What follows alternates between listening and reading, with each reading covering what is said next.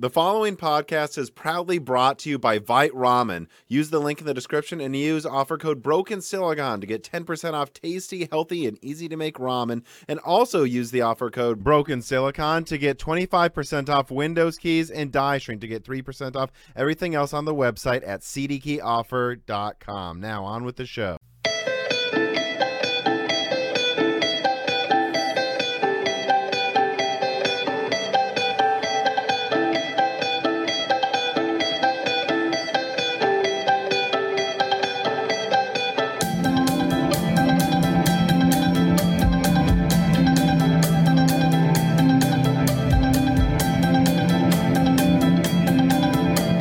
Broken Silicon, a gaming hardware podcast. I am your host, Tom, and today I'm joined by somebody that, as I was preparing the notes for today, I realized we're just a couple months away from being exactly 2 years away from the last time we talked to each other. And I was looking through the stuff we talked about 2 years ago, and already so much has changed. So I'm really happy to have you on again, a guest who I think excels at extreme overclocking and really testing where a CPU's performance is at different clock speeds. And there's so many more new CPUs on the market since 2 years ago. So it's a good time to update it. I'll let you introduce yourself, though. Why don't you tell everybody who you are, what your channel is, what you're about? Yes, I'm Max. My channel is Hardware Numbers. And yes, I am an extreme overclocker. And my, let's say, specialty is a World of Warcraft benchmark that I'm almost the only one that does it. And it's a good way to measure the single thread performance of the game, since it's a very old game, it's mainly single threaded, and I use it as well as a benchmark for myself to compare the architecture, because it can scale with frequency, latency, most important. So, and I'm the only one that does it, and I have a lot of followers for that. So, and it's a really popular game, so it's kind of like Grand Theft Auto 5. Sometimes I see people get mad when people benchmark Grand Theft Auto 5, and I'm like, well, it's the best-selling game in history besides Minecraft, so maybe you should benchmark it every now and then. Yes, it's very popular, and it's like almost 20 years that it's around. They keep doing patches and patches, but people try to stick with that, and use it like a anti-stress. So I play some hours to quit my stress about work and everything. So I think most of people do the same. So even if it's I remember last time we talked, you were benchmarking mini games. Do you still benchmark just another game occasionally to see if these CPUs match up roughly in a different type of game, though? Yes. Now I just covered both the Intel AMD with World of Warcraft, but I'm planning to do more games as well as productivity application and so on and so forth. So I want to do like a broad coverage of both CPU to see what exactly they excel at. So I will test everything like modern games and application and stuff like that. So. Yeah. Right, and I just wanted to make sure we said that up front, because people who listen need to know that you do test the other games too before you get. Yes, I test everything. Yes, and usually when I have a new CPU, I spend like a day or two using only that CPU for everything, just to have a real feel, understand. Because if you do a benchmark, you record the number and then you put it on Excel, and then you evaluate by the numbers. But I prefer also to understand the field about using that CPU, from going to Windows, navigating, using YouTube and everything. It gives me a better perspective of the pure number you see in Excel. Yeah, it's funny. I do the same thing. I mean, I typically just do it with GPUs. But I mean, and I feel bad every time it happens, but it usually takes me I'm not the first one to get a review out. I'm usually like 2 months or more after a product is out, but it's because I actually sat there, the 3070 or something or a 3090 or a 6500 XT, and I just actually made myself use it for everything for a month. And I think it's something that's lacking right now, because I think the main thing you gain when you do that is, all right, you unplug the product, you take it out after a month, and you go, do I miss using what I was using before, right? That's really the most important question if you're going to buy something. Exactly. Yes, because if I have something here, I usually try to swap everything once in a while just to see, to leave it a bit and to see if I miss the other product or if I have something that I would like more and I try another thing. And maybe I can see that sometimes if you look at a chart, you see something, but in reality it's a bit different. Or you find a glitch that, a benefit that is better than the other, even if in a chart it looks below.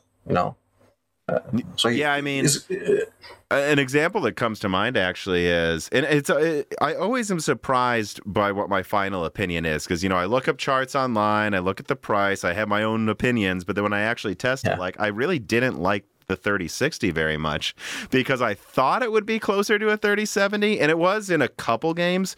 But then there were some games where I found areas like in Mountain Blade Bannerlord, which I play a lot, and I was like, this 3070 is 60% better in this battle. Like, this is a massive difference in performance that I don't think most people, this isn't like 30% better. It sometimes is 30% better, but when it got really, really bogged down with like 100 people on screen, the 3060 felt like just way, way, way, way weaker than I thought most people were portraying it. And that made me go, I wouldn't pay remotely close to the same price as a 3070, even if it has more RAM. Yeah, I couldn't agree more. Yeah. So one thing that I remember, because I did go back and look at our previous episode, like the list of subjects we covered, one thing that I really appreciated talking to you about a couple years ago is the IPC testing you did with Zen Plus versus Zen 2 at high clock speeds, like 5 gigahertz. I not just to bring up something we've already talked about, but I think it's an important starting point here for a lot of the other stuff we're going to talk about today. Like, I think a lot of people, they see, I don't know, right? Zen 2 is supposed to be like, 15% or something higher IPC than Zen Plus, something like that. And they go, okay, so it's always 15% better. If only we could get it to 5 gigahertz. But you tested it, and you didn't just test it like, you didn't just do Cinebench or CPU-Z and then peace out and say, you actually have a insane cooler that allows you to game at like 5 gigahertz on Zen 2 for hours at a time. Like, what did you find the IPC difference between Zen 2 and Zen Plus was at 5 gigahertz? I mean, it's not linear because when you push only the frequency, you have only like a part of the picture because sometimes there are bottlenecks, I swear, like the thing I saw in the fiber clock, so in Infinity Fabric speed. So if that is not linear, so at some point, if I raise the clock, I tried even a 6 gigahertz, by the way. So it starts, not giving you the performance you expect because it's not frequency linear, and you have to raise as well the Infinity Fiber clock to see those gains. So at a certain point, it's pointless to go much above a certain frequency. Like the Intel versus AMD, you cannot compare really clock per clock because there's a lot of bottleneck that you have to resolve first. So in an ideal world, they will scale. You go like 20% of the clock and you gain 20% of performance. But the world is not ideal. There's still a lot of bottleneck, and especially now in this new architecture that probably we will talk about later, there's a lot of bottleneck that we must figure that out and try to make some more plain gaming field to be able to that architecture will shine. And some people will, Go on. Some people just, think that raising the frequency or do other stuff will impact. But if they don't do like memory tuning, some people then neglected it. And if you don't do that, you can raise the clock up to 7 gigahertz and see no gains at all. Yeah, I remember actually when the recent Battlefield came out, and for some reason on PC, everyone just talks about what build they have in the chat on Battlefield. I don't know why, but someone was like, why am I getting a low frame rate? And they're like, I've got I don't remember what he said. I think it's like a 2070, and then, he had like I don't know, I want to say like a Rocket Lake i7 or something.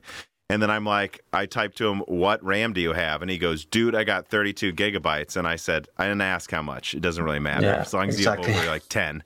Like, no, what speed is it? And he was like 2400 megahertz. And I'm like, yeah, that's why you're not getting a good frame rate. Exactly. Always wants fast memory. Yeah, that's the point. That's precisely the point. You have to balance everything if you want to to have performance, you have to calculate everything. It's not just you try to mix and match parts and you expect because you have that CPU, you have to make an intelligent build. You have to balance it, to find a good balance. Yeah, what I remember too with your Zen Plus and Zen 2 testing didn't they like perform the same above 5 gigahertz if they were the same clock speed? Yes, it's been a lot of time since I checked that result, but I remember being very close. Yeah, because at some point, like I said before, I think it was like Zen 2 wasn't scaling anymore above X frequency, because the fiber clock was low. Low for the frequency, and that if it was like a 5 gigahertz. The fabric clock too. I remember us talking about how you thought you'd need like 2400 megahertz FCLK or something. Yes, I tried like I think it was like 1900 or something, so it was the maximum achievable for that CPU, because every CPU have a limit. That was the maximum. But maybe if I had more, probably the CPU was scaling, but it wasn't, because the bottleneck was in the fabric clock.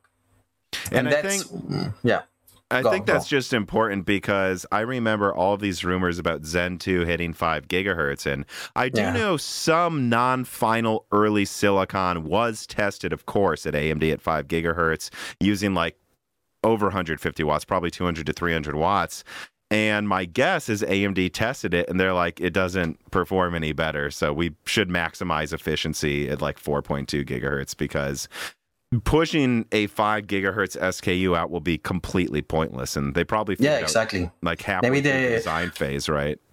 I think I'm almost sure that they're trying to play the card of the efficiency, because if they, I don't know, push 25 watt more to have like 1% was pointless. So it's better to keep a lower TDP, play the card that we are more efficient than the competition, or our CPUs are cooler. That is a better benefit anyway for the user. So have you tested Zen 3 at 5 gigahertz or higher? I looked around your channel and I didn't find it. Like, did that scale better above 5 gigahertz than Zen 2?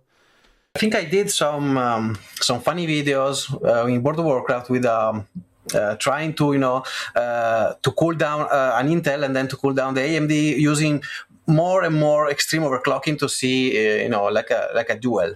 Starting, I think I was like water cooling, and then I went to like minus 50, and then I went to minus 100, and it was like a head-to-head for a while.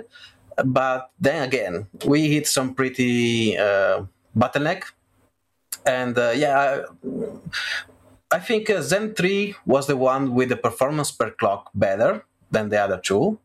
I tested at the 10900K, and it was like the worst performance per clock, let's say. I mean, like the 11900K was the one that was performing better, and then the 10th generation, to be able to match the 11th generation, needs like 100 or 200 megahertz more. So, but once you get to super high clock speeds. Yeah, super high clock speed. So there was a small improvement from what I see from 10th generation to 11th generation. So it was not a game changer at all. So 5%, 10%, or even less. So yeah, that's really interesting too. I saw you test it at 6 gigahertz, the 1100K, the 900K, versus the 10900K, and I guess at 4 gigahertz Rocket Lake, sure, it has like 15% more IPC than Comet Lake, and at this point, it's not even really IPC, it's performance per clock. But once you got close to 6 gigahertz, that the 11900K was like 5% better performance per clock at most compared to Comet Lake. It really makes you wonder, again, just this keeps coming up in my mind, like, why didn't they just give Comet Lake PCIe 4.0 and skip Rocket Lake? It just... Or maybe for the i5, maybe you release a Rocket Lake i5 or something. I don't know. But it seems like at extreme clock speeds, which Comet Lake can hit, it just was better. The thing I noticed as well is that 11th generation wasn't able to reach the clock of the 10th generation. So it was better clock by clock. But the 10th generation was, you have more overclocking potential in the 10th generation than 11th. So more or less, you have more clock from one side and you have more power per clock on the newer one, but you cannot overclock that much. So more or less, it was like the same. So yeah. So besides like PCIe 4.0, just in the PCIe lanes too, I don't even think in the NVMe, if I remember correctly, that was like all Rocket Lake had. That's it. Yeah, for me, 11th generation didn't bring much of didn't bring anything at all. If I have to think that, I have a 10th generation, I have to buy a new motherboard, new CPU to have what, like 5% more. Maybe, if you have if you want to build a new PC and available as the 11th generation was okay, but as an upgrade, no, absolutely not. Yeah. Now it's a different story, but. QH Freddy writes in and he says, "Hey Max, nice to see you back on here. In previous years, you tested some of Intel and AMD CPUs in World of Warcraft under liquid nitrogen overclocks and found that Ryzen's really didn't tend to fare well because of the difficulty maintaining Infinity Fabric clocks and the high memory latency. Had you been able to overclock the 5800X3D yet? Do you think that its large L3 cache makes it fare a lot better at these higher clocks? And have you run any of the hardware bot benchmarks on the X3D yet? Any thoughts in that regard?" This is a nice question. It's complex to explain. So first of all, the 5800X3D is not overclockable CPU, so it's locked. Everything is locked. The only thing you can do is tune in the memory. Then you can do some base clock overclocking, like a Scatterbench, a fellow YouTuber that is pretty nice guy and super technical, is a monster. But to overclock this CPU with higher base clock, you need like the Crosshair Hero Extreme, which have a specific circuit for that. Yeah, the Extreme. I have the Crosshair 8, but the Hero, the normal one, let's say the vanilla, that doesn't have that circuit that allow me to go like 104 or something, in base clock. I tested it at 102, so it probably gave me like 100 megahertz or so, but I did minimize this video. There's a lot of benchmark about that, and I didn't gain anything basically. So like if you raise the clock by 2%, you cannot notice the difference. So it's not a CPU that you can overclock. But I think that is pretty useless too, because that massive amount of L3 is able as well to make the memory tuning ineffective. So that amount of L3 cache is so big that mostly everything in the game goes there, and you don't need even to have a memory overclocked. Maybe for the 1% low, yes. If you overclock the memory, if you tune the memory, you have a slightly better, let's say 10% in the 1% lows, in the performance. But talking about average, with a very cheap memory kit or a top-notch, super tuned, there's like 1 FPS difference. And this is a very interesting thing because it allows you to make an upgrade to an older build with the CPU. Even if you have like a really bad memory, you just swap the CPU, you put the 5800X3D, and your games will fly. Even if you don't touch anything else. Because I have a 3950X and I have the fabric clocks at 1866 FCLK, which is close to the max. And then I have at like a 1-to-1 ratio, but of course doubled my RAM at 3733 megahertz with tight timings. And I mean, look, I like overclocking, so I put a lot of effort into perfectly matching that 3733 megahertz memory with the FCLK clock with my 3950X. It actually gets closer to Zen 3 than I think a lot of people would think. But that's what I have. If someone has like an X370 board or an X470 board with a 2700X, they can upgrade, you're saying, to the 5800X3D and just have 3200 megahertz RAM, and it'll perform almost the same as if they had 4000 megahertz RAM or something. Exactly. They will, let's say, for a Zen Plus to this one, they will probably gain like double the speed in gaming. So it's like a massive upgrade, like 100% upgrade. And even I tested like with 3200 megahertz XMP. So I just put a 3200 megahertz kit RAM, and that's it. I didn't do anything at all. So just one click in the BIOS, and from Zen Plus to this 3D was like double the performance. So, virtually, because we're talking about a controlled environment when I use a 3090 ping, so at 1080p. So pretty scientific test. So probably if you are playing at 4K, it's not like that. But CPU-wise, you gain like double the performance over a Zen Plus, doing nothing, basically switching the CPU, and that's it. So I think this is a very important thing that AMD did, Jack, revamping the old platform before the switching to M5. And they did great with that, yes. And I think let's go into this conversation right now then, because the whole Alder Lake versus 5800 X3D discussion, which is really the main thing I wanted to talk about.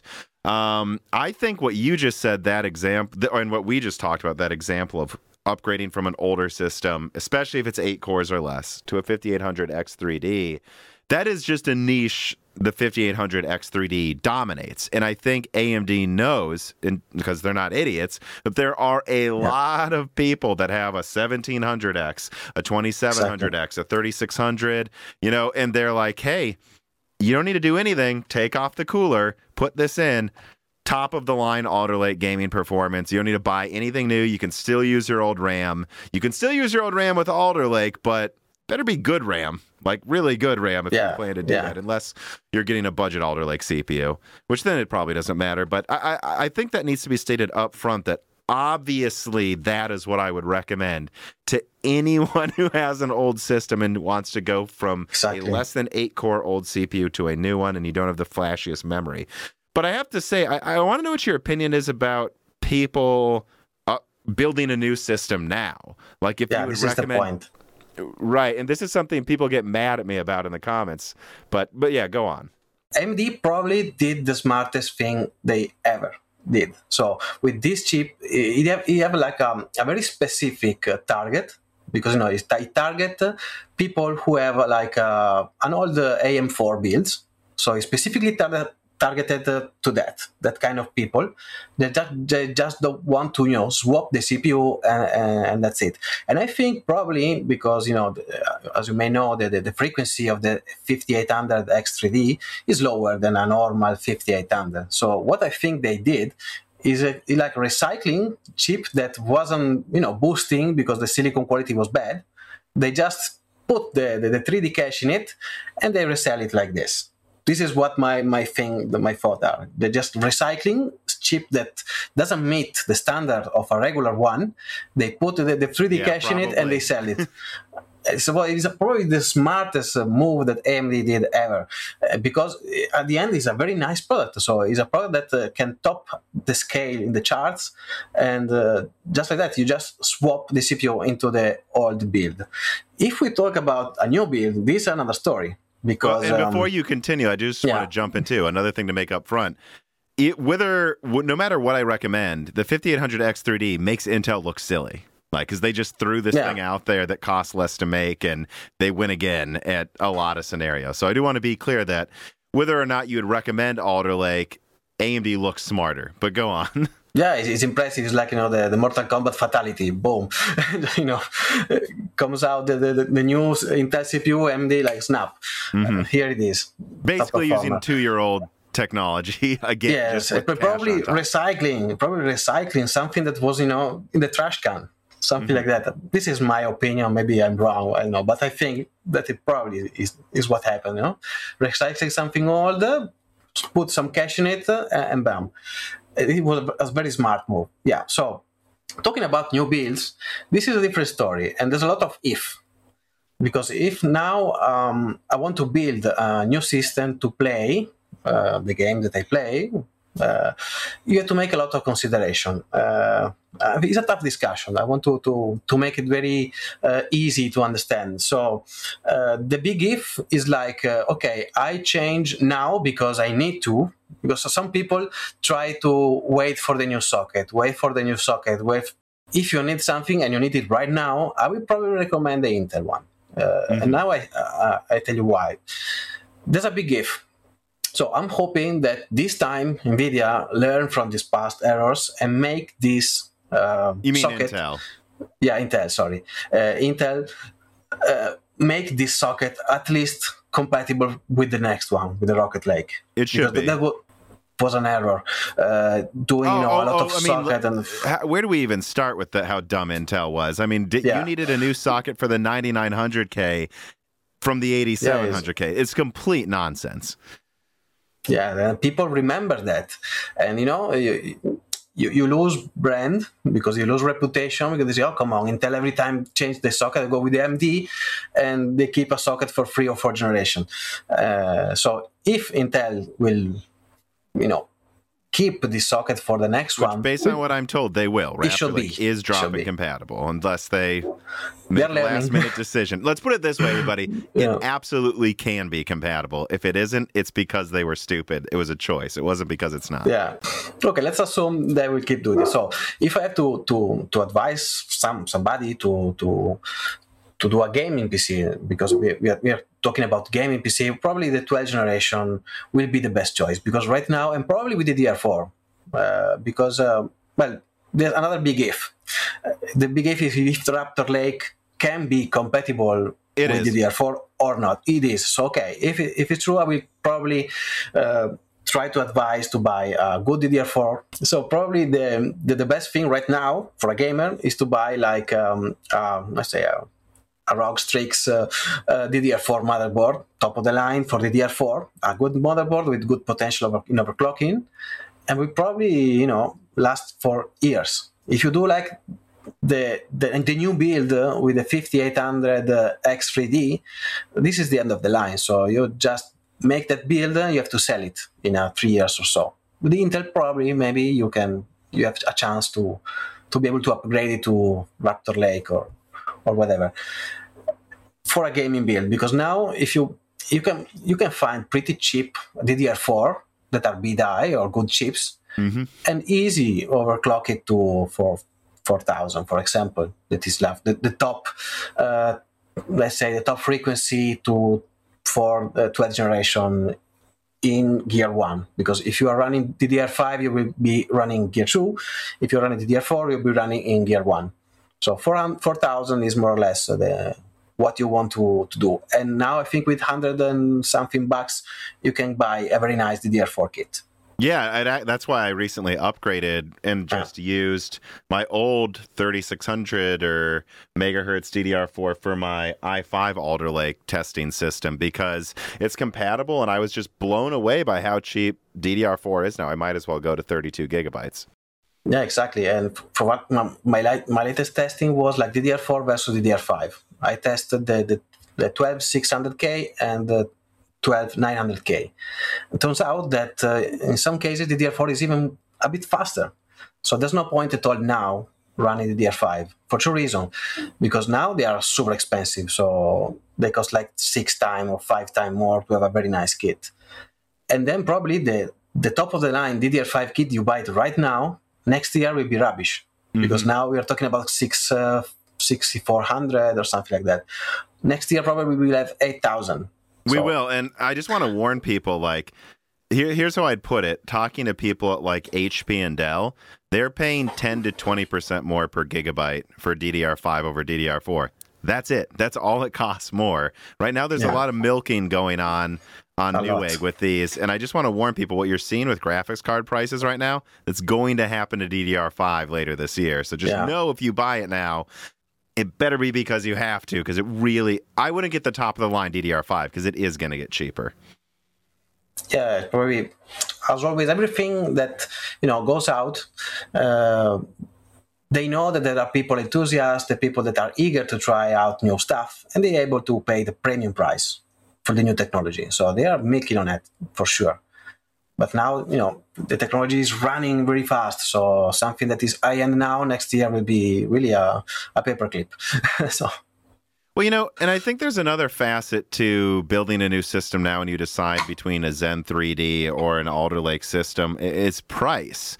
Like, a lot of people talk about how X570 is cheaper, and, let's just say it's $50 cheaper than a nice X690 board. Sure. But also the i5, I don't know why no one talks about this. Yes, I understand the 5800X3D is like effectively tied with a 12900K, maybe 1%. It depends on which website I go to. 1% better, 1% worse. But the i5's 5% weaker than that at gaming and costs $250 in the US right now. Yes, I love the 12600K because with a good memory tuning, something daily, nothing extreme, so something that everybody can do. is at least in World of Warcraft, we are like 5 FPS difference. So like one is like 207 FPS, the other one is like 2000. Yeah. Sorry, 200. So there's like 5-7 FPS and you're difference. Already at 200. So like, what are we even? Yeah, exactly. Most people game at 120 at most. So the i5, the actual K version i5, I think is probably the best buy right now.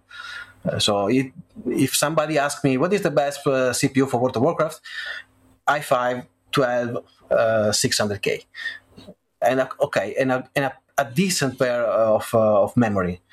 And I think if you take in mind that with the price of the CPU and the money that you have left compared to the 5800 X3D, you have the money to buy a good DDR4 kit, and even save money. And am I wrong that the i5 needs less of the super fast memory compared to the i9? Like, it's the i9 that benefits more from DDR5. No, I think at least I saw Hardware Unboxed find that 6400 megahertz memory does help the i9, but maybe not the lower end ones as much. Again, here we are talking about bottlenecks. For what I see, the i9 is a monster because I had some issue with my Apex board, so I wasn't able to go faster than 6600 with the memory, because it's still bottlenecking at that speed. So let's say they are similar now, the i9 and the i5, both at the same speed, which is like the best I was able to was like 6600. The i9 can do much more, but it needs more memory. So it probably is like a bit, how can I say, it's chained to the memory speed right now. So the i9 can do better than this. But maybe if we have like faster RAM in the future, the i9 will be able to perform better. So it's not that the i5 it does not benefit. It's just the i9 will do more. Right. Today's video is brought to you by CDKeyOffer.com. As I put together a new benchmarking station for 2022, I know that whether it's running Windows 10 or Windows 11, I will be getting that key from CDKeyOffer.com. And that's because it's a reliable, long-term sponsor of Moore's Law is Dead that gets you reasonable prices on legitimate keys for these types of products. But it's really not all that they offer. They also can give you keys for Microsoft Office, keys for PlayStation codes, and even some of the latest PC releases like Elden Ring, a game that I'm enjoying quite a bit.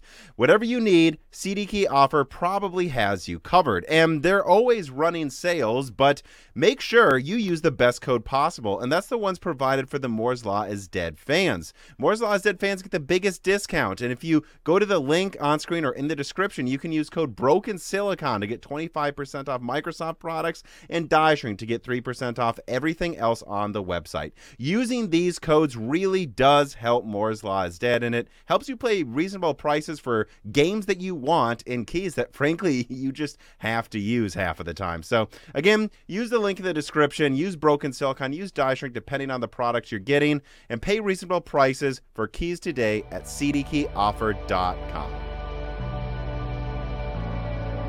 And so I guess that's something to think about too, is the whole Raptor Lake upgrade. That's why if you're min-maxing price performance, I recommend DDR4 with the i5, because even if you upgrade to Raptor Lake and a Raptor Lake i7, which should be basically the equivalent of an Alder, actually a little better than an Alder Lake i9 later this year, you don't need to get the i7 right away either. Like, these CPUs, I'm pretty sure, are going to drop in price quickly because we have Raptor Lake, then Zen 4, then Meteor Lake next year, then the next year Arrow Lake, next to Zen 5. So there's going to be a lot of generations coming up. So you could also just wait for that. I mean, look how cheap some Zen 3 CPUs are getting after 2 years. What do you think is going to happen when there's more competition? I think those Raptor Lake CPUs are going to drop in price quickly. And who knows, maybe you'll get a $250 i5 now, and then you'll get a $250 Raptor Lake i7 near the end of next year, you know? Probably, You cannot do that with the 5800 X3D. Now, at the same time, you know, by then maybe you'll be looking at Zen 5 anyways, but I don't, it's just so hard for me to recommend building a new system with a 5800 X3D. If you want a budget build, or a crazy build. But I think in the middle, it really kind of dominates a ton if you already have a motherboard. Yes, I think they have different user target. Because I recently did a poll, I think yesterday in my Twitter account. I didn't get much result, like 50 people, voting, but I saw that like 7% was like I'm going with Intel, like 50%. I will go with the 5800 X3D if I have an AM4 motherboard, and like another 40% straight away with even if they don't have. So people are more toward AMD. Maybe I don't know if it's something like fanboy or something that AMD is more popular. Well, but to give some benefit of the doubt, I would say I think there is just a massive mindshare advantage now. And what you're saying is backed up by some distributors I've talked to that own like Micro Centers and stuff. They can't keep the 5800 X3D in stock at $450. And so whether or not it's the best choice, a lot of people are buying it either way, right? I think a lot of it is people who already have the motherboards, though, to be honest. They will be happy anyway because it's a very nice CPU. It's a very nice CPU, and honestly, 16 threads are a lot. Mm-hmm. Even if you do like some, video editing stuff like home using, if you're not a professional that needs a lot of core, it's still a nice CPU. And I think nobody will be, regretting the decision to buy the CPU because it's obviously a very nice one. You can game, you can do productivity, you can do a lot of stuff. Mm-hmm. But if you do productivity, the i7's $380, and that has more threads. Or wait, does it have more? Yeah, it has 8 plus. Yeah, it has 20, more threads. Yeah. So I think that's worth keeping in mind too. The i5's 5% weaker. In some productivity, it actually beats the 5800 X3, but generally speaking, it's about tied. The i7 is better productivity, is 2% weaker. The i9, well, it blows it away in productivity, to be honest. Yes, and so that's why any productivity. Yeah. That's for a new build. I will go with Intel right now because they do a lot of stuff and they do everything well. The 5800 X3D is like a game focused CPU right now because if you need do big rendering, whether you can go with the 5950X or a Threadripper. But if you are a gamer, that is the CPU that is worth buying. But if you do a bit of everything, or if you want something that is more flexible, Core i9 or the i7 is a nice CPU, and it can match the gaming performance of the other. So it needs a bit of tweaking, but there's like guides about everything now. So I'm honestly a bit disappointed there isn't a 5950 X3D because I would have upgraded to that if it was an option, but it's not. And if it's not, to be honest, I don't have any problem running my games at 120 hertz with the 3950X anyways. I think probably they didn't do because probably it was a hit in the frequency, and maybe the application that was designed to, so a lot of multi-threaded application rely a lot on frequency, and maybe if they had a bigger L3 cache, the gain for that specific application was not enough to justify a production for that CPU. So even probably there are some applications that prefer to have a higher frequency than a bigger L3. So I think they did that calculation. So to keep the 3D technology for gaming and not for professional application, because if I have like a 5950 that runs at 4.6 in multi-threading, and then I have the 3D version running at 4.2, overall the performance are less. Well, that brings up an interesting question, like which SKUs should get Vcache. Coal Addict writes in, he says, "Hi, Tom and Max. Which Zen 4 models do you expect we'll see getting 3D stacked cache variants later this year? It seems like a double-edged sword in that the lower tier models won't gain much from it, whereas higher tier risk thermal problems. Do you expect them to release one for the highest end model at this time?" And I don't, I've been talking to some people. I suspect most of Zen 4 is still not going to have Vcache at launch. But if they can get out a Vcache laden 8-core with Zen 4, with, the high clock speeds and massive IPC increase on top, I feel like they should, though, at least do the 8-core so that Raptor Lake has no chance of winning in gaming performance, right? This is a nice question because I think there's a lot of strategy in that. So I think probably they will do if they are smart, they will do like a Ryzen 5 with Vcache. So for the budget gamer, to have like, super performance with a low price. Probably an 8 core as well, if they're smart. Maybe the an high-end like the 7950X normal and with Vcache. But one probably with a higher frequency and the other one with Vcache and lower frequency. Because again, when you enter in the high performance depth of computing, a workstation, stuff like that, there's a lot of difference in application requirements. So some application requires a lot of RAM, some needs bare frequency, some need a faster L3 cache. So there's a lot of use case that they must consider before launching a product. So probably if they see fit, they will do probably both. The 3D version with lower clocks and another one without and a higher clocks. This is my guess. Yeah, I think it all comes down to how competitive Raptor Lake is. If Raptor Lake is surprisingly a real threat to Zen 4, then I feel like if they wanted to, you're right, they could do 7600X through 7950X, all with Vcache. Yeah. They could do all of them if they wanted to, or at least half of them, and like the non-Vcache model for people who don't need that. But personally, if Zen 4 blows Raptor Lake out of the water, which I think it certainly could, I feel like they're not going to give you Vcache below the 7800 because why? They know gamers will pay for it. They can't keep the 5800X 3D in stock, so why would they give it to why'd they give it to the plebs? I don't know why they would. Correct. If they can capitalize on that, why not? What are you expecting out of the performance of Zen 4 versus Raptor Lake? And just to recap, what I'm expecting out of Raptor Lake is 8 big cores, 16 little cores, so doubling the amount of little cores, 8 to 15% higher single threading. Now, that's probably from like a 3 to 5% IPC increase, and then like a 3 to 5%. So that'd be like 4% times 4%, or so you get almost to around 10% higher single threading, maybe 15%. And that means turbo boost probably above 5.7 gigahertz or around 5.7 gigahertz or around there. Like I said, gigahertz. And then all P-core turbo boost. I do expect all the P-cores on the top A9 to hit 5.5 gigahertz. And that means 30 to 40% higher multi-threading. So that's Raptor Lake. And then with Zen 4, I think they may bring out some boutique higher core count models. But for right now, the plan is 16 cores above 5 gigahertz with 20 to 40% higher IPC, which for the people who are paying attention, if you're getting 10% higher single threaded with Raptor Lake, but double the little cores, and that gets you 40% higher multi-threading, well, Zen 4, 20 to 40% higher IPC. It's about the same amount more multi-threading as Raptor Lake Ring. So I think it can be competitive. So how do you expect this to shake out where we have two generations well above 5 gigahertz, it seems like?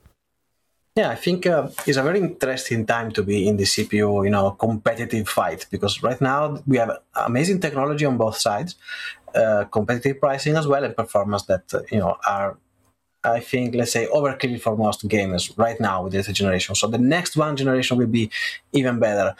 AMD have the benefit that they don't need to make small little cores, efficiency core, because they are already efficient on the main cores. So this is the strength of AMD.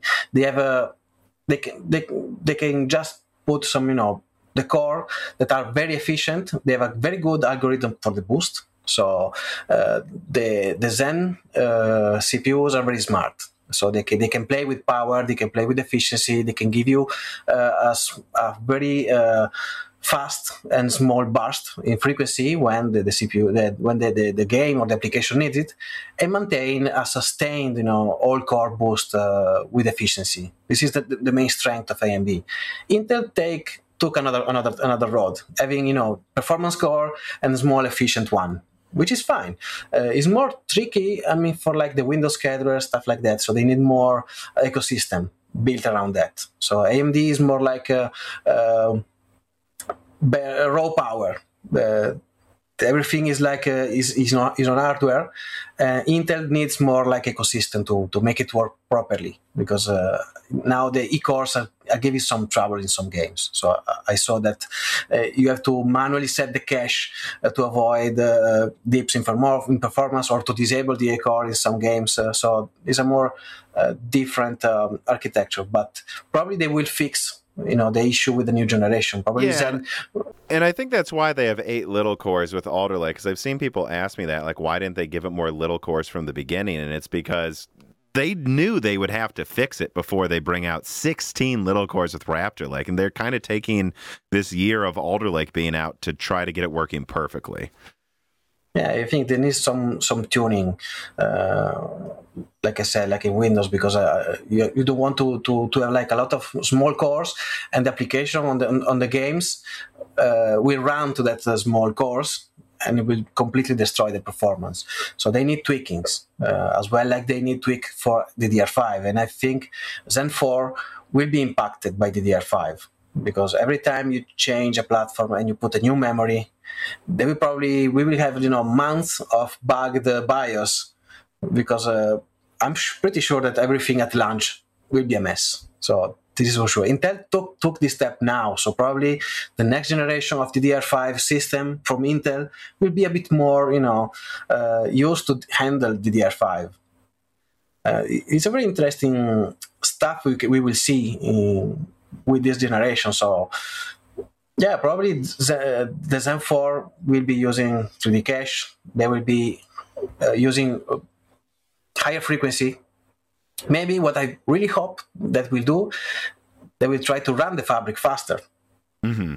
Because again, who knows? That's something I can't even confirm yet, is like exactly what's going on with the fabric clock, because this is an entirely new generation. So who knows if that, and a new platform, who knows if maybe it's not needed. Maybe we don't even worry about it anymore. Yeah, exactly. So it's all about speculation right now, and at the end, I would like to have one here to see what they change, what not, because I usually try to I like to speculate. Sometimes I push the CPU with liquid nitrogen and everything to see the limits, to see exactly where the bottleneck is at a stupid high frequency. Some people say, yeah, what you do is like useless, because you do something that is super extreme and doesn't. It's not practical at all. But I know it's like Formula One, but I discover limits of doing that. It's fun first, and then I do that to understand the limits and to, let's say, to predict where they can fix. They can fix something in the next generation. And I think it worked. 2 years ago we did that, and I more or less predicted everything that was happening. So I think it's a good method to understand. So you bringing up the bugs in a new platform is it's an interesting thing to bring up, because I know one of the main AMD considered an X670 for Zen 3, but they said it'd be slightly better. X570 has no bugs anymore. Why don't we just keep using X570 so it's well supported? Intel has that advantage now with Raptor Lake. They'll have a platform that's well supported, has the bugs worked out, has the scheduling stuff, DDR5 support figured out. And AMD's the one where you're going to have to worry, is it really ready? And Dr. Forbin writes in, he says, hello, Tom and Max. I own a few AMD rigs, though I suspect AM5 may be in my future. I have a rig with an R7 2700X into an ROG Crosshair X370 with 32 gigabytes of RAM that I'm keeping as an emulation box. And then I also plan on upgrading my X470 ROG Crosshair build with a 5800X or X3D and a new GPU too. Anyways, I feel a platform with DDR5 is going to have ridiculous costs, and it seems to me basically any new platform has issues besides cost. I mean, look at the issues Intel has had with some games in Windows 11. So is it a good idea to wait for AM5 since I'm not a pro gamer, or should I be holding off on upgrading to buy it? Like, because he's basically asking, should I be waiting to buy AM5 at the end of the year if it's just going to have bugs anyways? I mean, I think it's an interesting question, as always, because people have to to ask themselves a lot of questions before buying, because you maybe are wasting money, you're wasting time. So it's wise to carefully evaluate, your upgrading path. And I think AM5 will be, to not, understating anything, will be a mess for the first month. So you buy everything, a good AM5 motherboard, a good CPU, and then you have to start tweaking with the BIOS. And then you will see strange things, because Like, I remember when AMD launched Zen 1. It was a mess. For the first probably 3 or 4 months, RAM wasn't working below JDEC, so above JDEC. So I think I expect maybe not like that. But if I buy an bet M5, AMD's better at it now. I bet they don't have as many problems. At least I suspect. I can't promise. yeah, I think AM5 you have to take in consideration and part of the bill some of tweaking and spending sometimes around bugs or the BIOS version. So this is something that will be considered. I mean, he should be like the perfect candidate for the 5800 X3D because you already have a good AM4 motherboard. You want to change the GPU, so probably it might get along well with that CPU. Or it depends, because it depends a lot of what you do. If you are a gamer and you do only gamer or only gaming, maybe the 5800 X3D is okay until Zen 6. But then you'll be waiting for Zen 7. Yeah, exactly. So you have to see the actual, when I upgrade something, I need to understand if I change something now, what benefit brings me, what money I have to spend to have that benefit, or it's better to wait. At some point, you end up like my PC is low, I'm getting mad every day, so I have to change it now. Mm-hmm. And probably you have to do it like this, because if you want to wait the new generation, you will end up waiting forever, because everything is better than the previous, as is normal. So to answer to him, I don't know. M5 will be probably difficult at the beginning. The 5800 X3D is a plug and play. M5 will be plug and pray. So this is a consideration that you should do.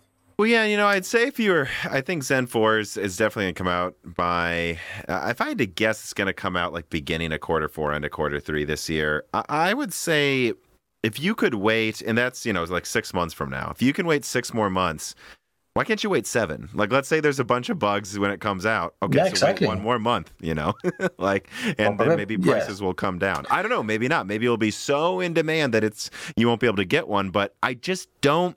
I think this year is going to be more like 2019 than 2020. It'll be more like when Zen 2 came out, where, it was in demand, but you could get it. I think, and especially with Intel having Raptor Lake, even if Raptor Lake isn't as good as Zen 4, it's still way better than, like Coffee Lake versus Zen. It's still way more competitive than where Intel was before. So that's going to force some competition for availability and pricing that I think means you're not going to have to wait like half a year to get your hands on Zen 4. Just wait an extra 2 months, wait for the BIOSes to be updated, and then you'll be fine. And for all we know, it'll work perfectly at launch. Like, I'm pretty sure AMD's going to want to, to be honest, what I hear about Zen 4 is that if they really wanted to, they could launch it this summer, but they want DDR5 to get cheaper first.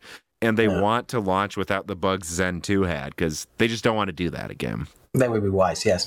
And as well, you have to consider as well the used market. So let's say you wait 7 months, you want to see if the AM5 is okay or is going to drive you mad.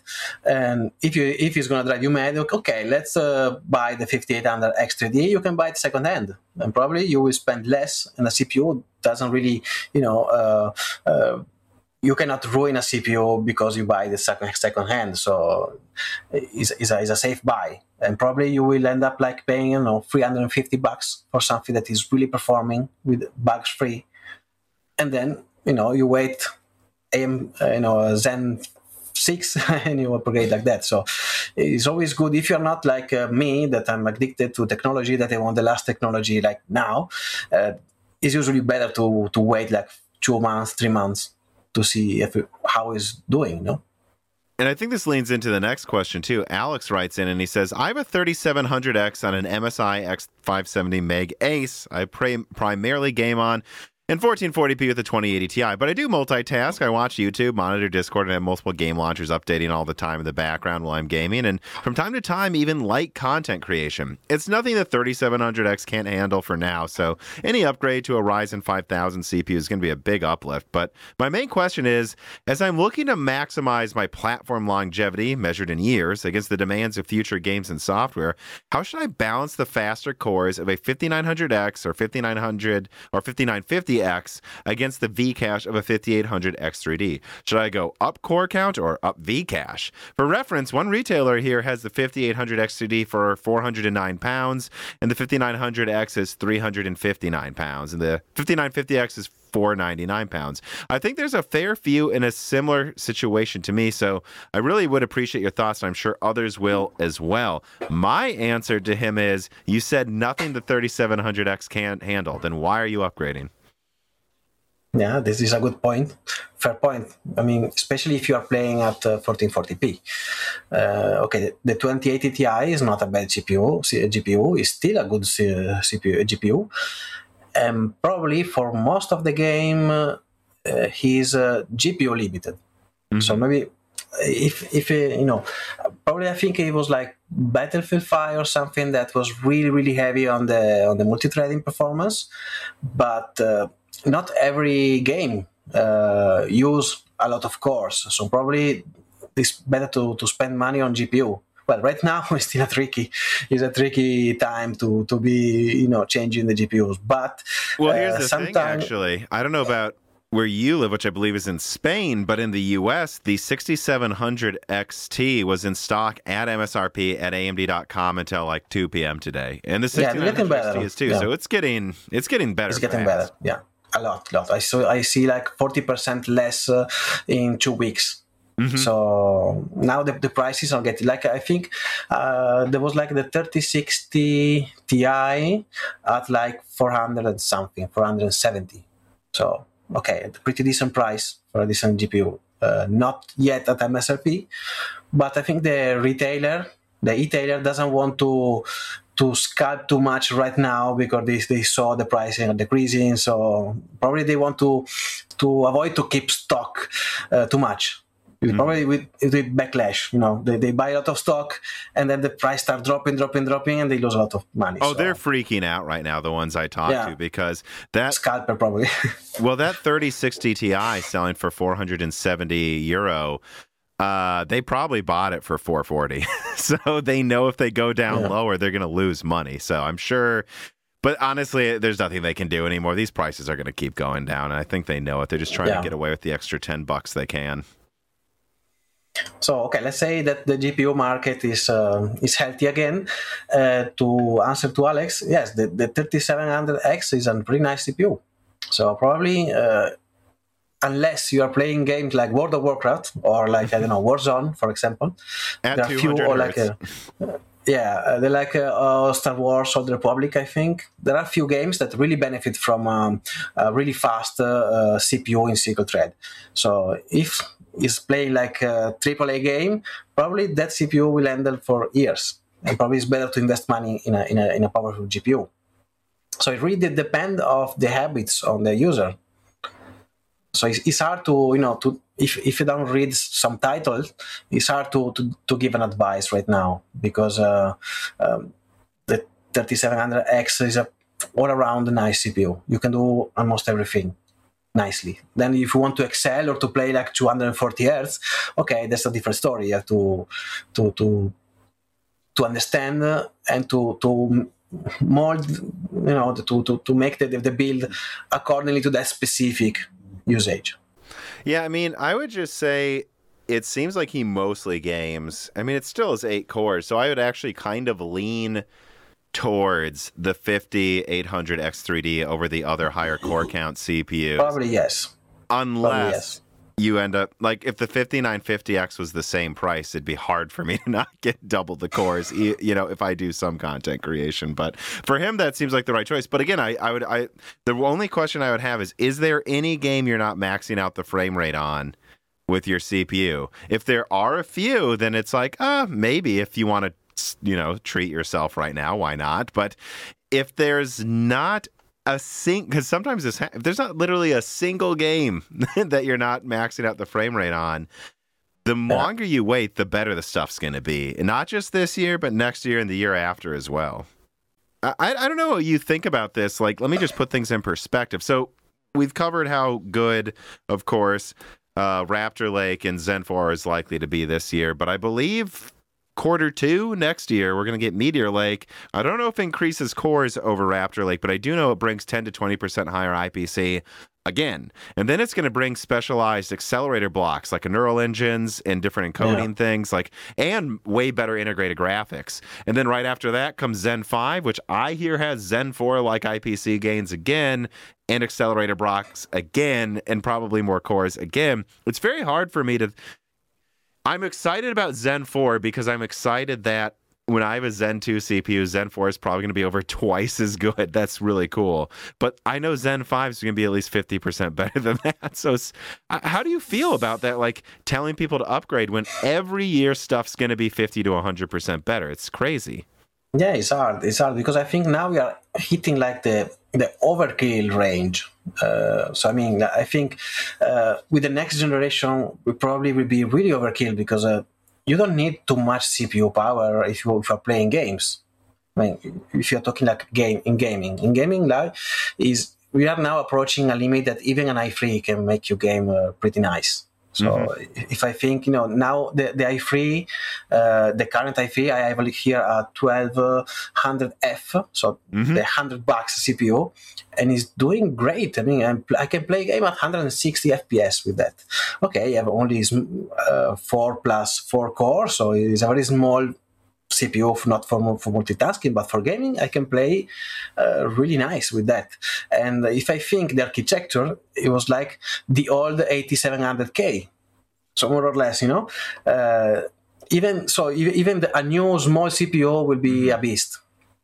And probably, that's an interesting thing to bring up, by the way, too, is like if we're talking about budget builds, you don't even need to get the i5 12600K. You could get that i3, and as long as you're not trying to game above 120 hertz, you could just get that as well. DDR4, and then guess what? Later this year or next year when it gets cheaper, $300 will probably buy you what would it be then, like a 16 core i7 next year? Exactly. You go from 4 to 16 cores next year. Just why not do that? That can be smart. Start with the i3, see if it's okay for you, and then upgrading later on maybe in the used market, because there's always people that want the new technology and they sell the other one for cheap because they need cash to buy the new one. Maybe you can find an i7 for cheap. This is a good strategy. It needs a bit of knowing and looking, but it pays off. But what do you think's going to happen then because I just want to put things in perspective, because I do think eventually game developers are going to find something to do with all of this horsepower. They will. Once, for example, like you said, the current i3 is as strong as an 8700K. That's crazy. Yeah. Like, what happens though when an i3, which I think it's entirely plausible, a Meteor Lake i3 is as good as a 9900K.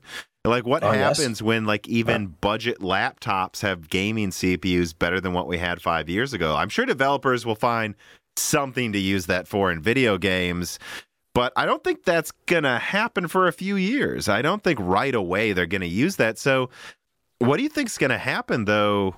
Like, again, like right now, Zen 4, if it has, let's just say it's, 50% better than Zen 3, which was 30% better than, like, we're looking at double the performance of Zen 2, I'd say, at least. What happens when Zen 5 is 50%, so 3 times better? Like, what are we even going to recommend people buy when we have things 3 times better than a 3950X for $180 or something? Exactly. And there's a very important thing that you bring out. Let's say I can compare the 1200F, the small chip and everything, and then 9900K, so the X top of the line.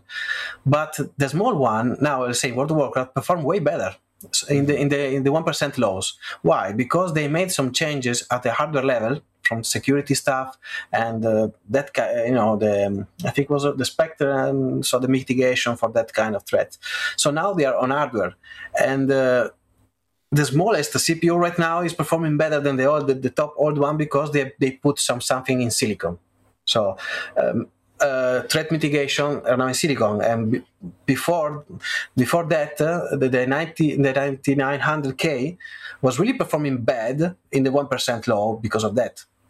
So sometimes there are more instruction in the CPU that newer generation have integrated by default on hardware level. Mm-hmm. So probably, yes, the game developer will develop more on more core, but it's going to take time. So probably I think like Intel, maybe they try to integrate something apart from the cores, like machine learning stuff, instruction, everything that is like an accessory. Video decoder, for example. Yeah. I'm a Mac user for my editing stuff, and back in the day, Intel was very nice to have like the quick sync technology to help you decode video and code video faster. And probably maybe they will do something like that. They cannot run for frequency or IPC forever. They can scale with core. They can run more IPC, of course, but I think they will integrate some function to step up the game a bit. And the game developer, maybe they will take advantage of that. More multi-threading, more advanced function, something like that. This is my idea. No, I think so too. I think, because I leaked, God, was that already a year ago? I did a micro. Time flies. Yeah, it's something about Meteor Lake where I got confirmation that Meteor Lake is going to have a built-in neural engine for accelerating all different types of media. And I talked to one of the people at Intel, like working on it, like, why now? Why not before? And they're like, well, we have 8 cores, and then we have a bunch of little cores for multi-threading. And then after that, it's like we could add more little cores, or we could add a neural engine that specific tasks is 1,000 times faster. And yeah, maybe it'll only apply to 10, 20% of the things you can do. But would we rather make everything 5% better or make 10% of the things you do 1,000 times better? Yeah, look at NVIDIA with the Tensor Core. NVIDIA with the Tensor Core, Apple with the M1. They're trying to move in different ways, apart from the cores, the pure core power. So I think it's wise to make CPUs smarter. Smarter and more to do more function at once. Manor Down writes in. He says, "Hola, Max and Tom. How does testing 0.1% lows versus 1% lows differ in importance? Does the user feel 0.1% lows more? Lastly, how do you avoid measuring frame drops in a game due to assists being loaded in? Hitching while the game is loading and starting is not due to the CPU, or it's not. Well, it is." Kind of due to the CPU, but it's not like what you'll experience while you're actually gaming. And that is a thing that annoys me all the time when I'm benchmarking. This is a nice question. So let's say you have the average. That is something that you normally perceive naked eyes. Okay, so the average is like, if you check your FPS once in a while, is what you see usually. This is the average. Then you have the 1% lows. 1% lows are, let's say, when the CPU is stressed. For example, you do a multiplayer, you go like in a zone when there's a lot of player, the CPU will be stressed. So you will probably seeing the 1% low numbers. So when you're working in a very stressful situation for the CPU, you will probably see the FPS of the 1%.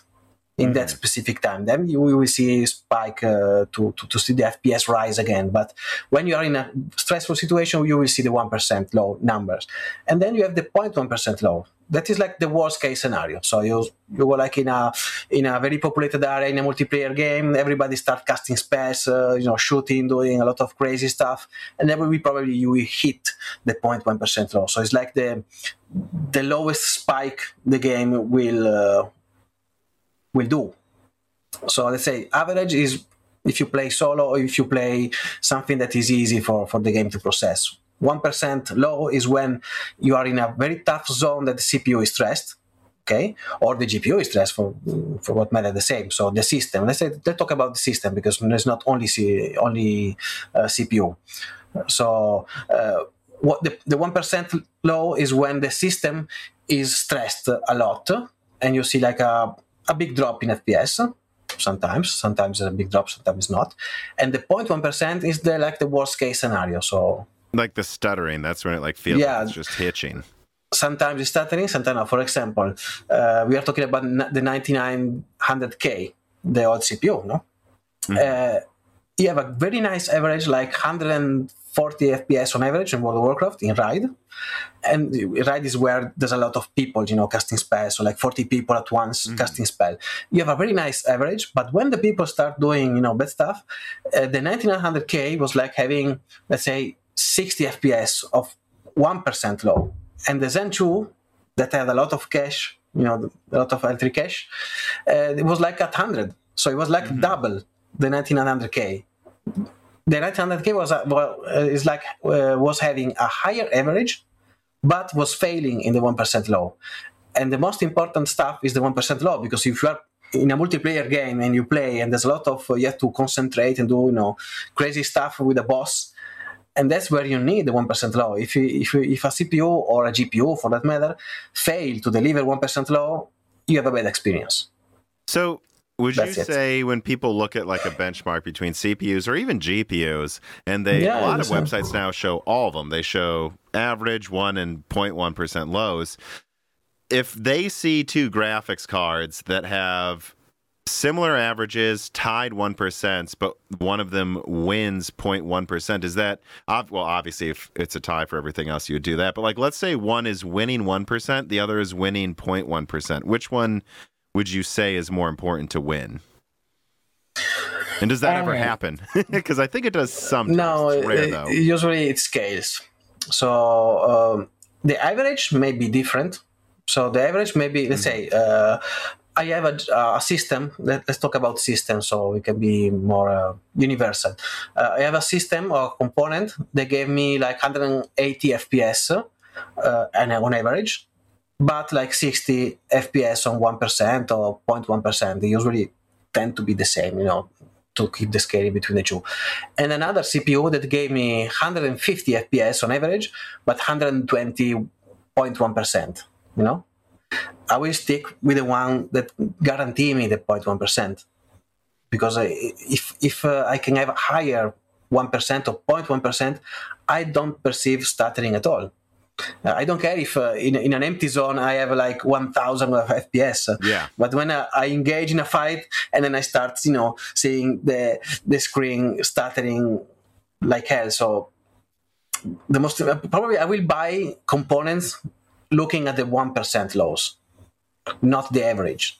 Well, yeah, and I typically do too. And let me give you an example of some real bad 1% lows. I recently tested the RTX 3050, RX 6500 XT, RX 560, and I also tested a 663 gigabyte and a GTX 583 gigabyte in modern games. And if you want some bad 0.1% lows, try using an old graphics card, because I think people forget how often like older GPUs were getting horrible frame stuttering compared to what we're used to now. Like every generation, especially since I'd say Turing and RDNA 1 has been significantly better frame pacing. Like my friend who has the 6500 XT now, he said he went from like a 480 to a 6500 XT. And even when the frame rates were similar, the 6500 XT just felt smoother. He's like, newer graphics cards just work better. And it's like, they do. They really do. They do. And driver level as well. Yeah, let me ask a pedantic question then. You said usually 0.1% and 1% lows are directly correlated. Is there a point in testing 1% if you just test 0.1%? Or is it tested at the same time anyway, so it doesn't really matter? It's tested at the same time. So I usually use like Afterburner, MSI Afterburner, or Capframe X to record. So when I record the session, and then to answer the question, how can I avoid the loading time? I just, load the game and select a benchmark range that doesn't have a loading at all. So I can, I try to find a part of the game that doesn't have a loading time, so doesn't have any variable at all. So I want to benchmark something that is consistent every time I run it, without loading times or without variables. So usually I record more data than I show. So sometimes I record 1% low, 0.1% low. Sometimes I record as well like maximum frame rate or like temperature. I record a lot of stuff. I keep a really lot of log. And then I pick the information that seems relevant as well to double check if I found something weird. Because sometimes you can see like spike in in temperature, spike down in frequency. You can understand a lot by analyzing the logs, and then you pick only the numbers that are relevant. Well, it's officially spring, which for me and my dog Reese means getting outside and growing some fresh food in our garden. And also, it means having to mow the lawn every week, having to take care of weeds, and just having to maintain the yard in general, which means that, yeah, during the spring and summer months, I like having a quick snack that I can make so I waste as little time as possible now that I'm spending more time taking care of my yard. But I also, of course, want it to be healthy and tasty, and, well, yeah, that's where Vite Ramen comes in. Vite Ramen is an American company that, just like me, likes using fresh ingredients to make meals tasty and healthy. And it only takes a few minutes to make, and they keep updating their recipe, like the V3 edition of beef pho recently, to keep ensuring their product is as good as it can be. So make sure, even if you bought them before, you check back at their store. And if you do, click on the link in the description and use the offer code BrokenSilicon to save 10% on a special bundle just for Moore's Law Z fans. That gives you $25 in free goodies, and it really does help support this channel tremendously. Seriously, I eat Vite Ramen. It's tasty, it's healthy, it's fresh, and it's especially reasonably priced if you use the Moore's Law Z deal. Try Vite Ramen today.